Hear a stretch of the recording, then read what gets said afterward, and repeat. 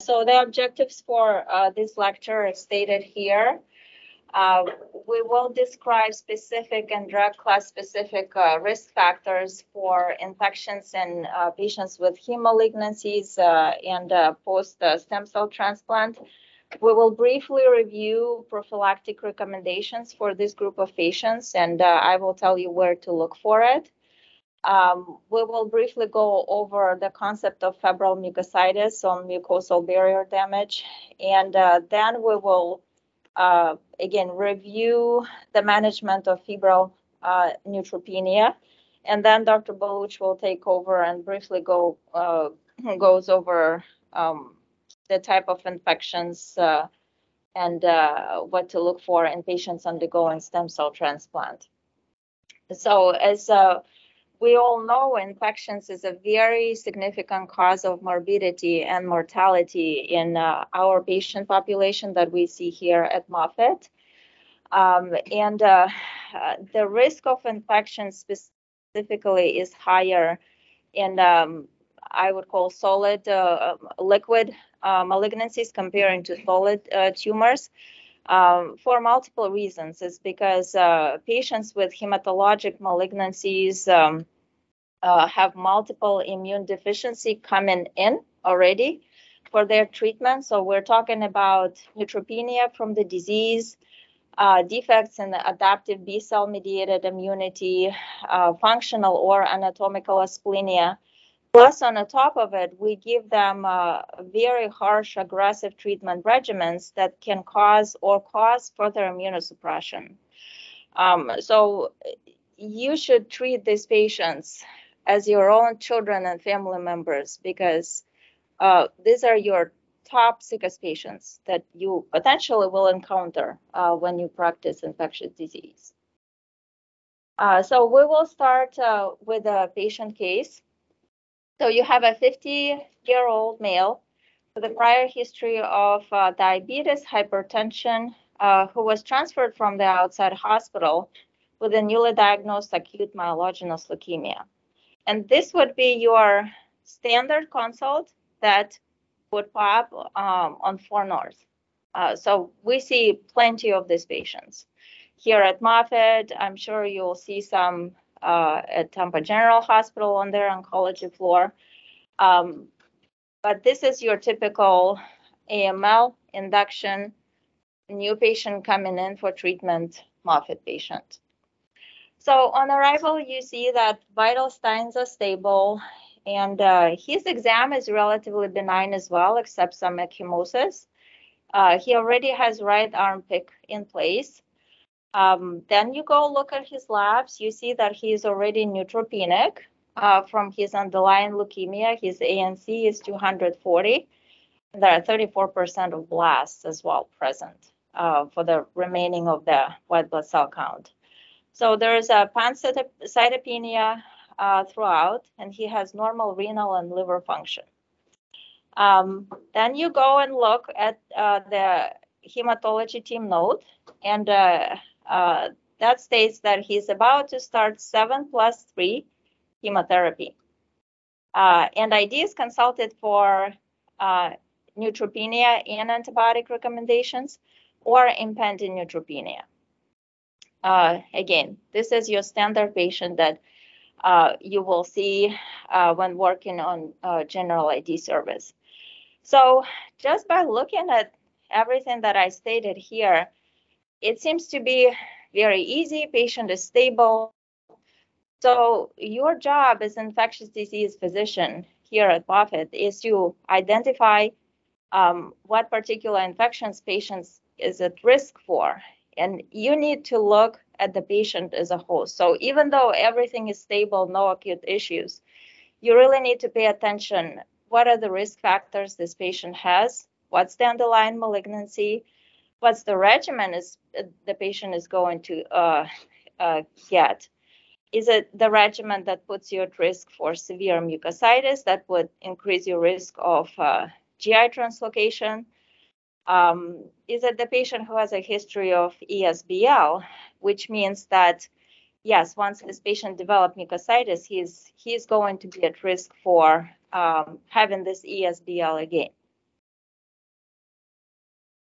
And on this slide, I summarize some risk factors. Again, when you have a consult here for impending neutropenia, take a look at all of this and try to either find information in the chart. If you don't know, talk to your hematology team providers. So again, what's the underlying diagnosis? And this information can tell you the disease-specific risk factors. Again, for example, if you have a patient with AML, you know that this is the patient who will be undergoing very intensive aggressive chemotherapy with likely mucositis and prolonged neutropenia.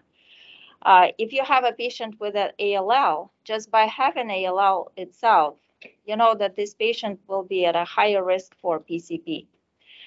Number two, what's the chemotherapy regimen chosen, and what's the anticipated duration of neutropenia? The patients that have a duration of neutropenia of 7 versus, let's say, 28 days, again, the risk factors are vastly different in those two patients. What are the comorbidities and home medications? Is this patient on an antiarrhythmic? Is there a concern for prolonged QTC? All of those can guide you in what medications you're going to choose for prophylaxis. And then going to the right side, the presence of indwelling devices puts patients, of course, at higher risk for catheter-associated infections, no matter which catheter it is, the CVC, PICC line, Foley, Amaya, and so forth. I'll go on the next slide.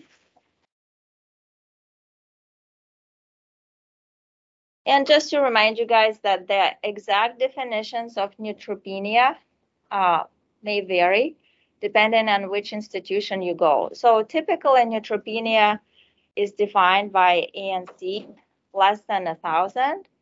Severe neutropenia is defined as an ANC less than 500, or it's expected to decrease within next 48 hours. The profound neutropenia is defined ANC less than 100. And here you see your high-risk patients.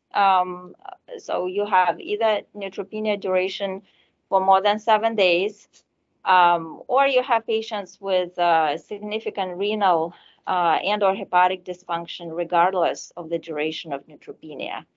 And there are multiple calculators that you can find online how to calculate the ANC, but again, if you look at the differential, essentially you will see that number there. And for a lot of our patients, there will be no number listed because they do not have any neutrophils at all. So this is just one example why it's important to look at the disease-specific infectious risk. So for example, if you have a patient with AML and MDS, the baseline neutropenia coming into the treatment is very common. And what's important to remember that the median time to ANC recovery while they're undergoing standard intensive induction chemotherapy is 26 days. So that's a long time. So these are your highest risk patients that are at risk for your standard bacterial infections, translocation, viral infections, fungal infections, including both Candida infections and the mold infections. These patients have a lot of fevers. So on 4 North, we see a lot of fevers. And based on the studies, you'll see that the risk of having a neutropenic fever in this category of patients is close to 90%. So there's a good chance that your patient will have a fever at some point. Into the next slide. So here there are 2 slides where I listed a table from a good review that goes by a disease, as you see on the left, And also it includes the treatment regimens. And then here on the right, you see what are the type infections and what is the infectious risks that these patients have. So you see your AML patients are really your most high-risk patients that you will encounter. So, you know, this table sometimes I look at it myself. Of course, I'm not an oncologist, and you know, there is a lot of chemotherapy regimens and new drugs such as TKIs, immunotherapy drugs that you will see are used in our patients. So I think it's very important to look what your patient is getting in terms of the treatment. And if you're still not sure, our pharmacists are absolutely amazing and excellent resource. They will help you out with that. So here's just a continuation. Again, it goes by disease, treatment regimen, your infectious risk, and the type of infections that these patients are at risk for. Also on the top of this, also remember that steroids that are very commonly used in our patients, specifically in lymphoid malignancies, put you at higher risk for your standard bacterial infections such as bacteremia and sepsis, but also put you at higher risk for viral reactivations and also PCP. So something to be aware of. Also here I have just something that you always should remember, that the patient who is on a high dose of steroids, this is the patient you really need to go and do a good physical exam, because a lot of times there will be no fevers. Patient will not complain of abdominal pain. So it's a common knowledge that steroids can mask fevers, rigors, abdominal pain. So it's very important to do a thorough evaluation of this patient.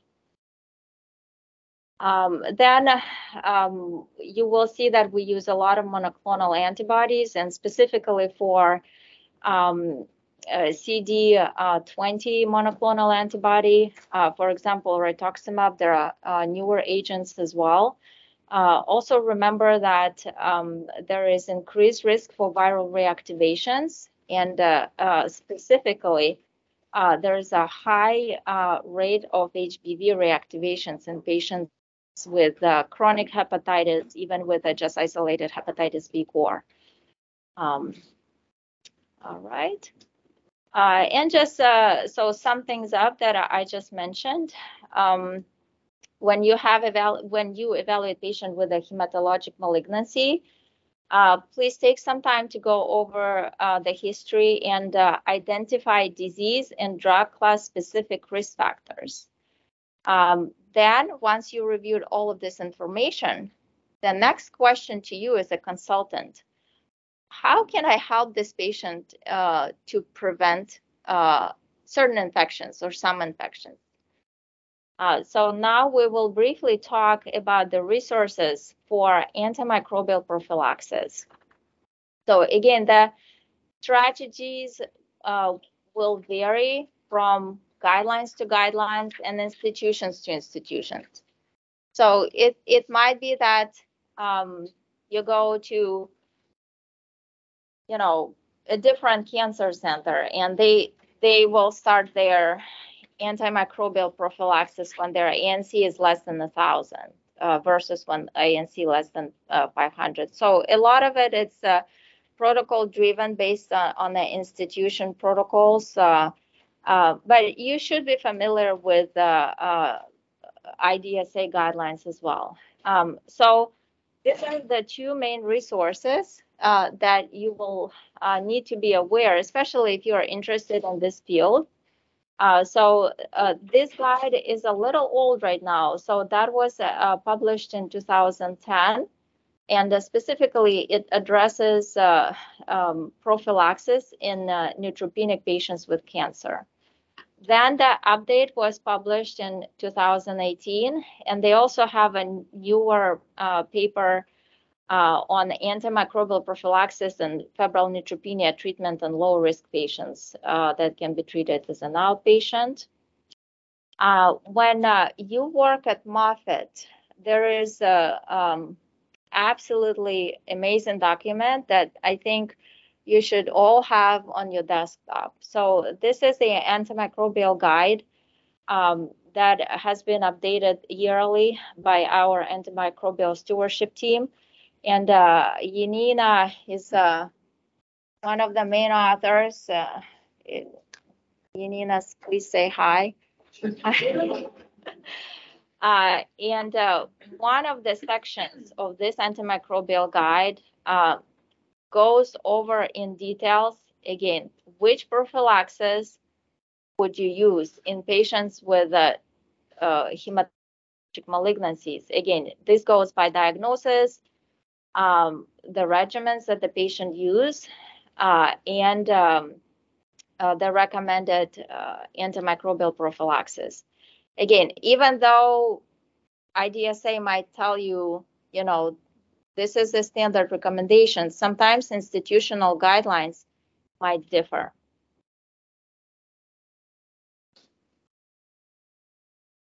All right, so it's just going back to our patient. So our patient was started on ciprofloxacin, acyclovir, and mycophenolate prophylaxis.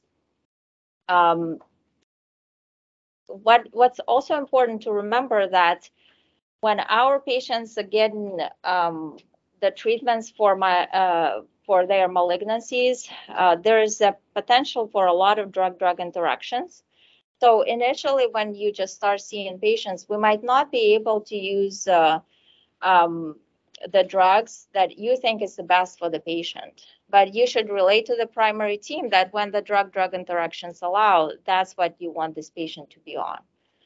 So because you expect prolonged neutropenia in this patient, this is why your drug of choice for antifungal prophylaxis would be voriconazole and not mycophenolate. But mycophenolate is acceptable in the beginning until you can make this transition.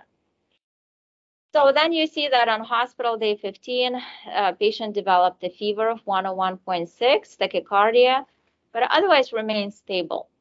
So at this point, you go into a different mode. Now your patient has a neutropenic fever.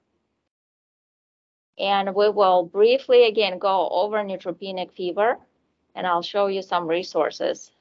So remember, neutropenic fever is a medical emergency. This is really something that you should take seriously. This is something that if the resident calls you in the middle of the night and you're on call, this is something that you really should wake up, go over the history, potentially log in. And if you are not sure, it's appropriate to call your attending. So these are very sick patients that at high risk for mortality if appropriate antibiotics are not used. And this goes more if your patient has a history of ESBL, KPC, shock, very high risk patients for dying. So when they looked at the neutropenic fever patients, the incidence of bacteremia in these patients is up to 25%. So potentially it's every fourth patient. And the infection is documented in 20 to 30% of this patient. I will briefly remind you, though, on the definition of febrile neutropenia. So febrile neutropenia is defined as you have an isolated temperature of 101, or you have a temperature of 100.4 sustained over 1 hour. So the patient who has a non-sustained temperature of 100.4, just an isolated temperature, would not specifically meet your criteria for neutropenic fever. There will be a subset of patients that might have neutropenic fever without sepsis. There will be patients that, you know, except this fever of 100.4, which is not sustained, will not have anything else and might not have a fever. So those are the patients that, again, after careful evaluation, you might decide that antibiotics are not indicated yet. There is also a very important concept of chemotherapy-induced mucositis that generates a lot of inflammation and release of inflammatory markers itself. I will show you a very useful article that I highly recommend you guys all treat. But chemotherapy-induced mucositis is one of the major causes of bacteremia in our patient because there is a disturbance of the barrier, and it makes it very easy for the endogenous flora organism just sneak into the bloodstream. We do know that comparing to the past decade and years, there has been a shift from gram-negative to gram-positive organisms. And it has something to do that we use a standard prophylaxis for gram-negative organisms. And most of our patients will have some sort of a central line. So that drives the rates for gram-positive sepsis in our patients.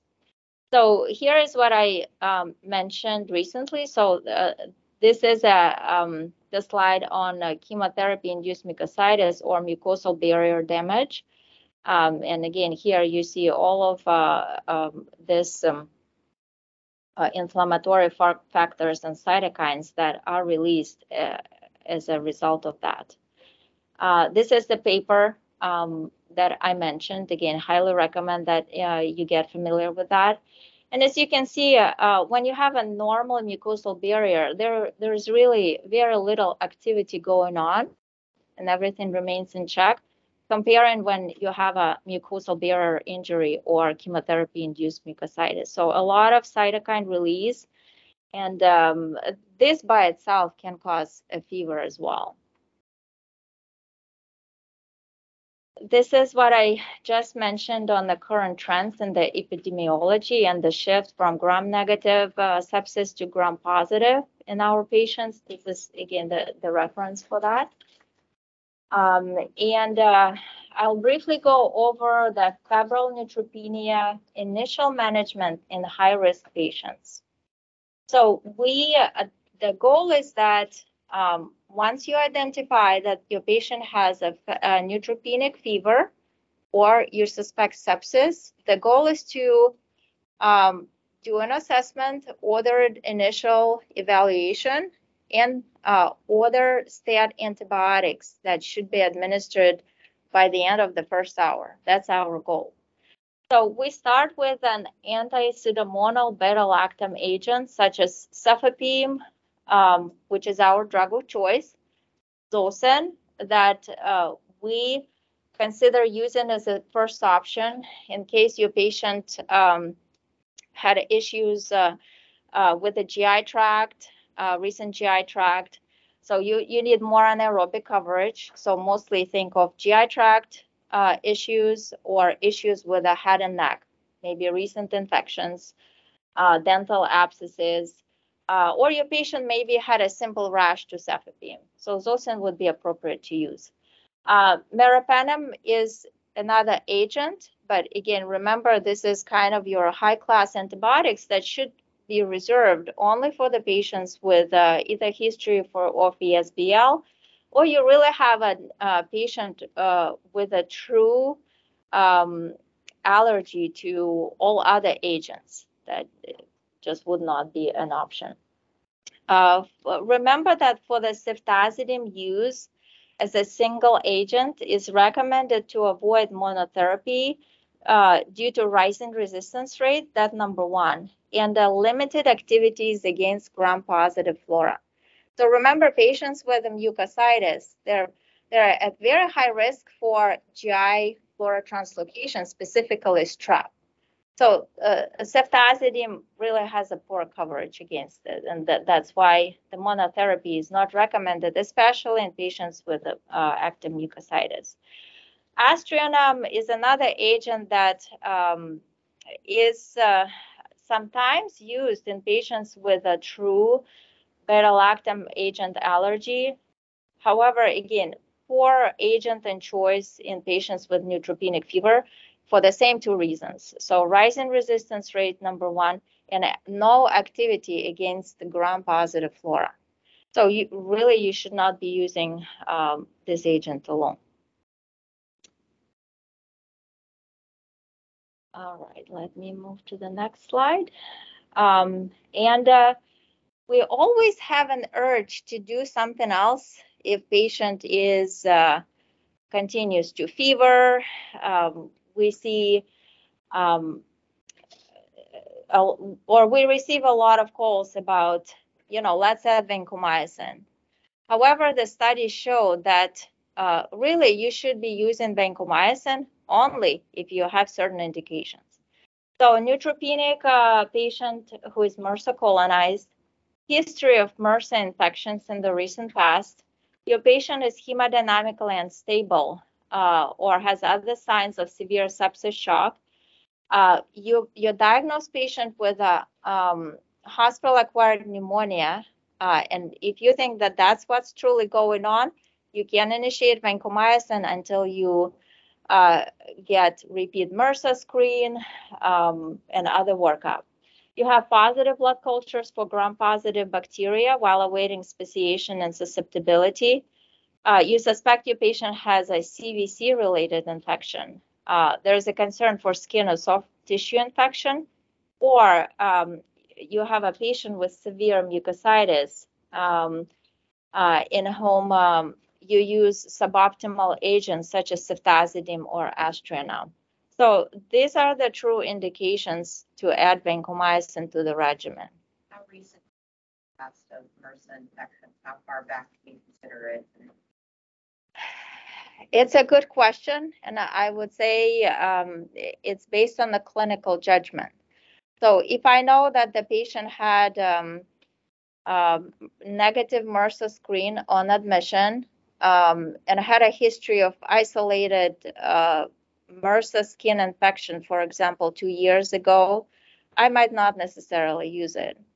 If patient gives me a history that there was a history of MRSA bacteremia or any other significant MRSA infections in the presence of artificial material in the body, I might be more aggressive with that.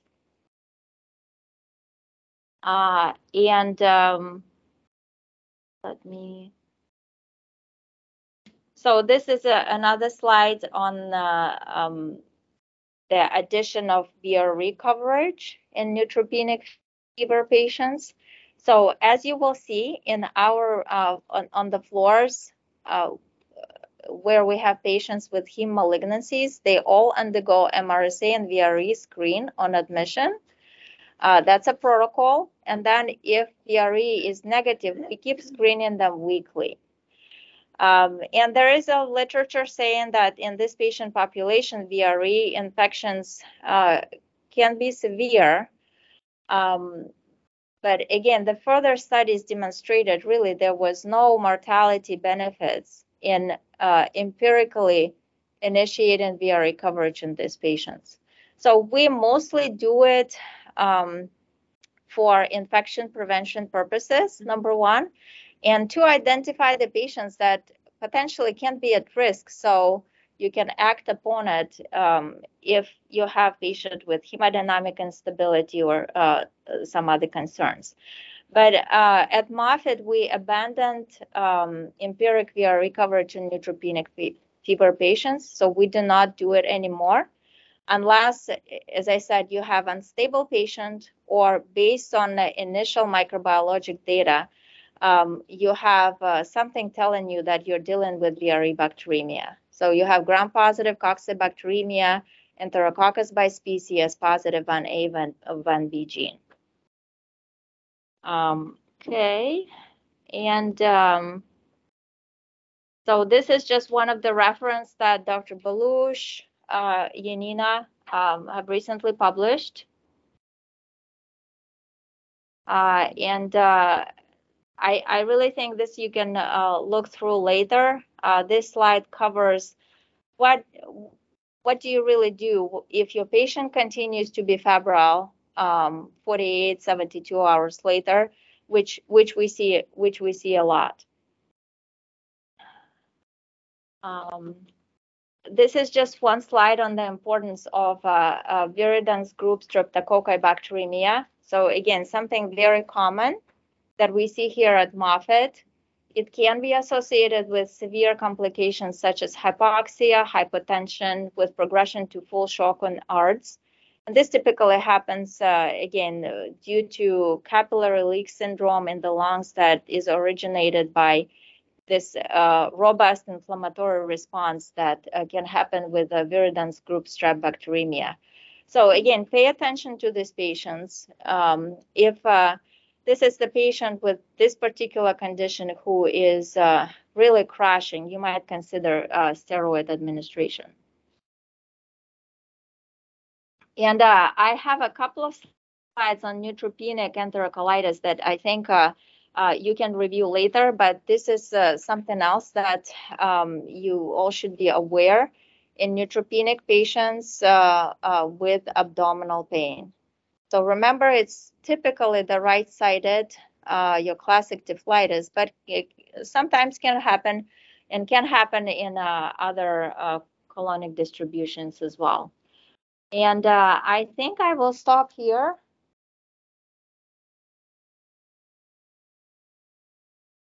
Why is it important? So hospitals have found out over the years that as they're increasing the number of autos and allos, that people like Dr. Konkova and myself, we decrease the mortality in the patient population, and we're able to use better, more optimized antibiotic use, better stewardship, and we get the patients out of the hospital faster. So actually we're cost savings to the hospital. That's why there are niche jobs for people like ourselves. You can see these numbers are only going up, and CAR-T is just insane. It's not even on the national CIBMTR websites as of yet. One of my biggest issues when I came back, I was like, I can't understand the thought process. I'm like, I still can't really understand their thought process all the time, but I do a better job. A lot of it is trying to figure out, like, what kind of allo transplant are you going to do? Because these are our sickest patients. They often stay with us. They're on immunosuppression. Average hospitalization is about 22 days. And you can see from the graphic, depending on if they are an only child and they're not married and they didn't have any kids, like, they're kind of screwed on their donor potential. So then they go to registries. There are registries here in the US, registries in Europe, and registries in Japan. And then depending on the person's ethnicity, then we get hopefully a match from the registry, or what's considered a mismatch from the registry. Or if Dr. Bajenian has her way, we'll resume doing double cords, and then you'll see me crying in the corner because I don't want them. They're very dangerous. The last 5 of 5 died, so that's why, thank God, we stopped doing them, but there are attendees who wish to do more of it. So the issue is this, is that the causes of death after, say, you have the best type, which is a match related sibling, you still have a huge section that's coming from infection, which is the blue.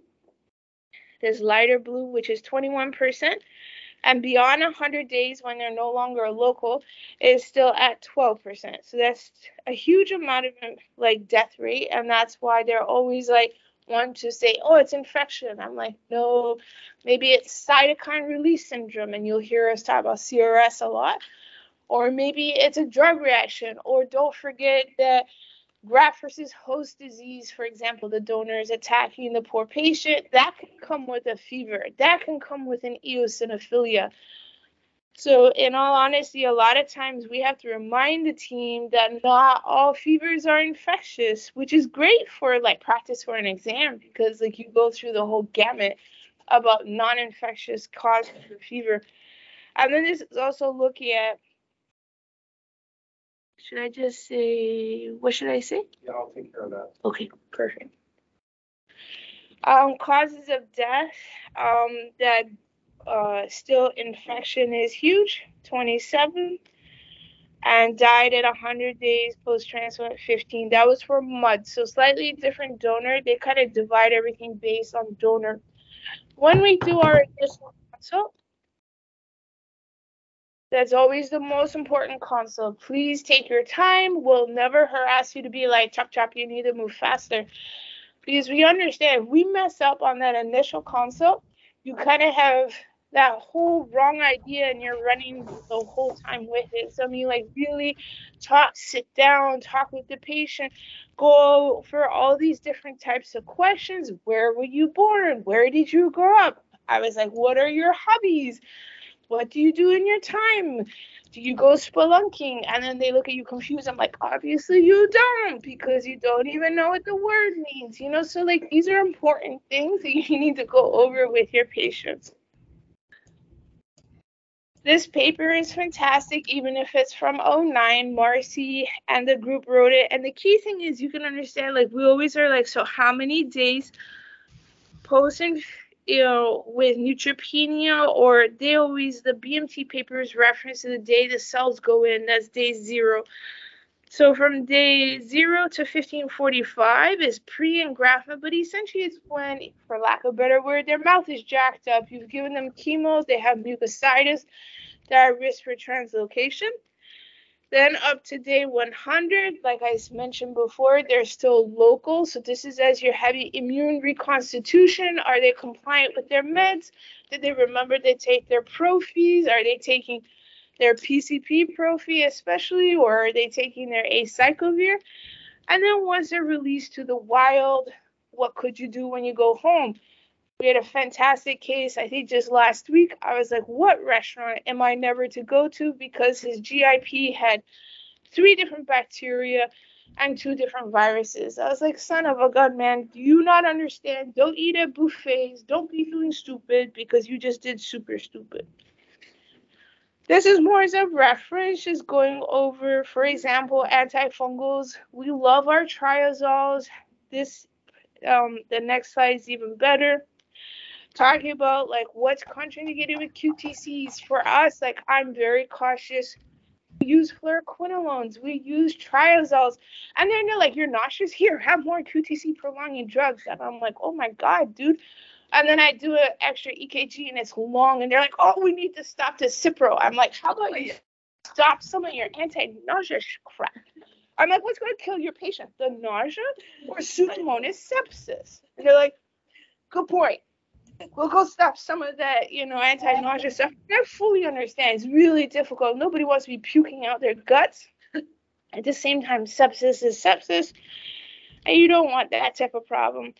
Contraindicated with short QTC, more for your exam, but definitely Cresemba is that drug. Hallucinations. So some people are a little bit more aggressive than others. I'm just like upfront with my patients. I'm like 30% of visual alterations. They're like, what's that supposed to mean, Dr. Booth? I'm like, well, most people, they take Vori and they get a halo around the light. Okay. Write a note to mom. I don't care, because like that's not going to be an excuse to change your meds.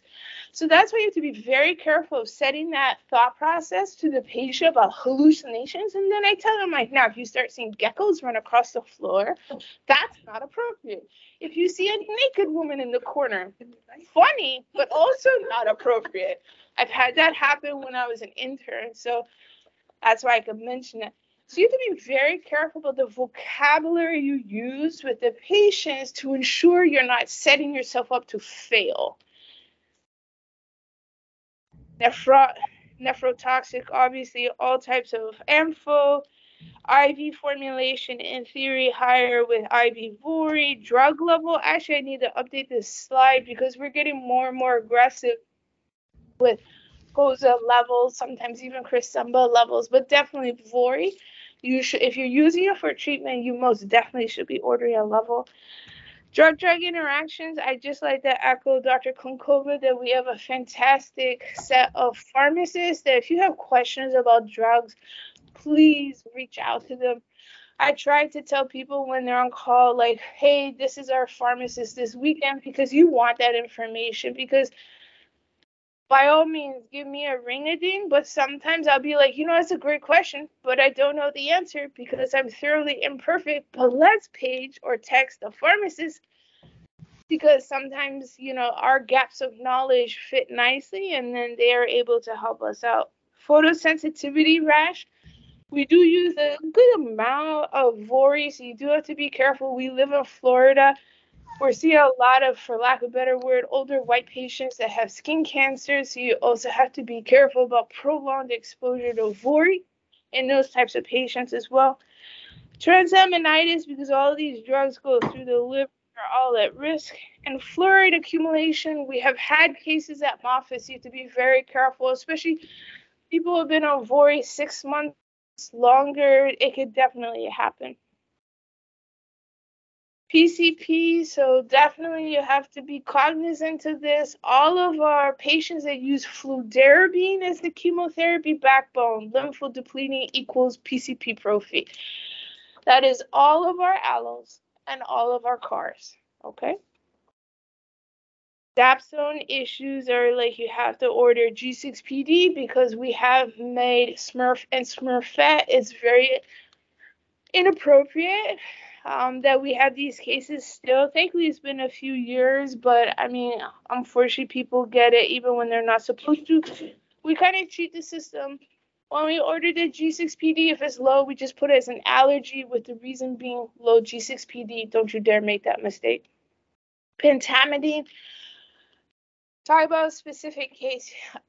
Inhaled pentamidine, side effect can be bronchospasm. So there was a case, patient had hospital-acquired flu. He got better from the flu, thoroughly non-compliant, probably was never going to survive, but this was the issue.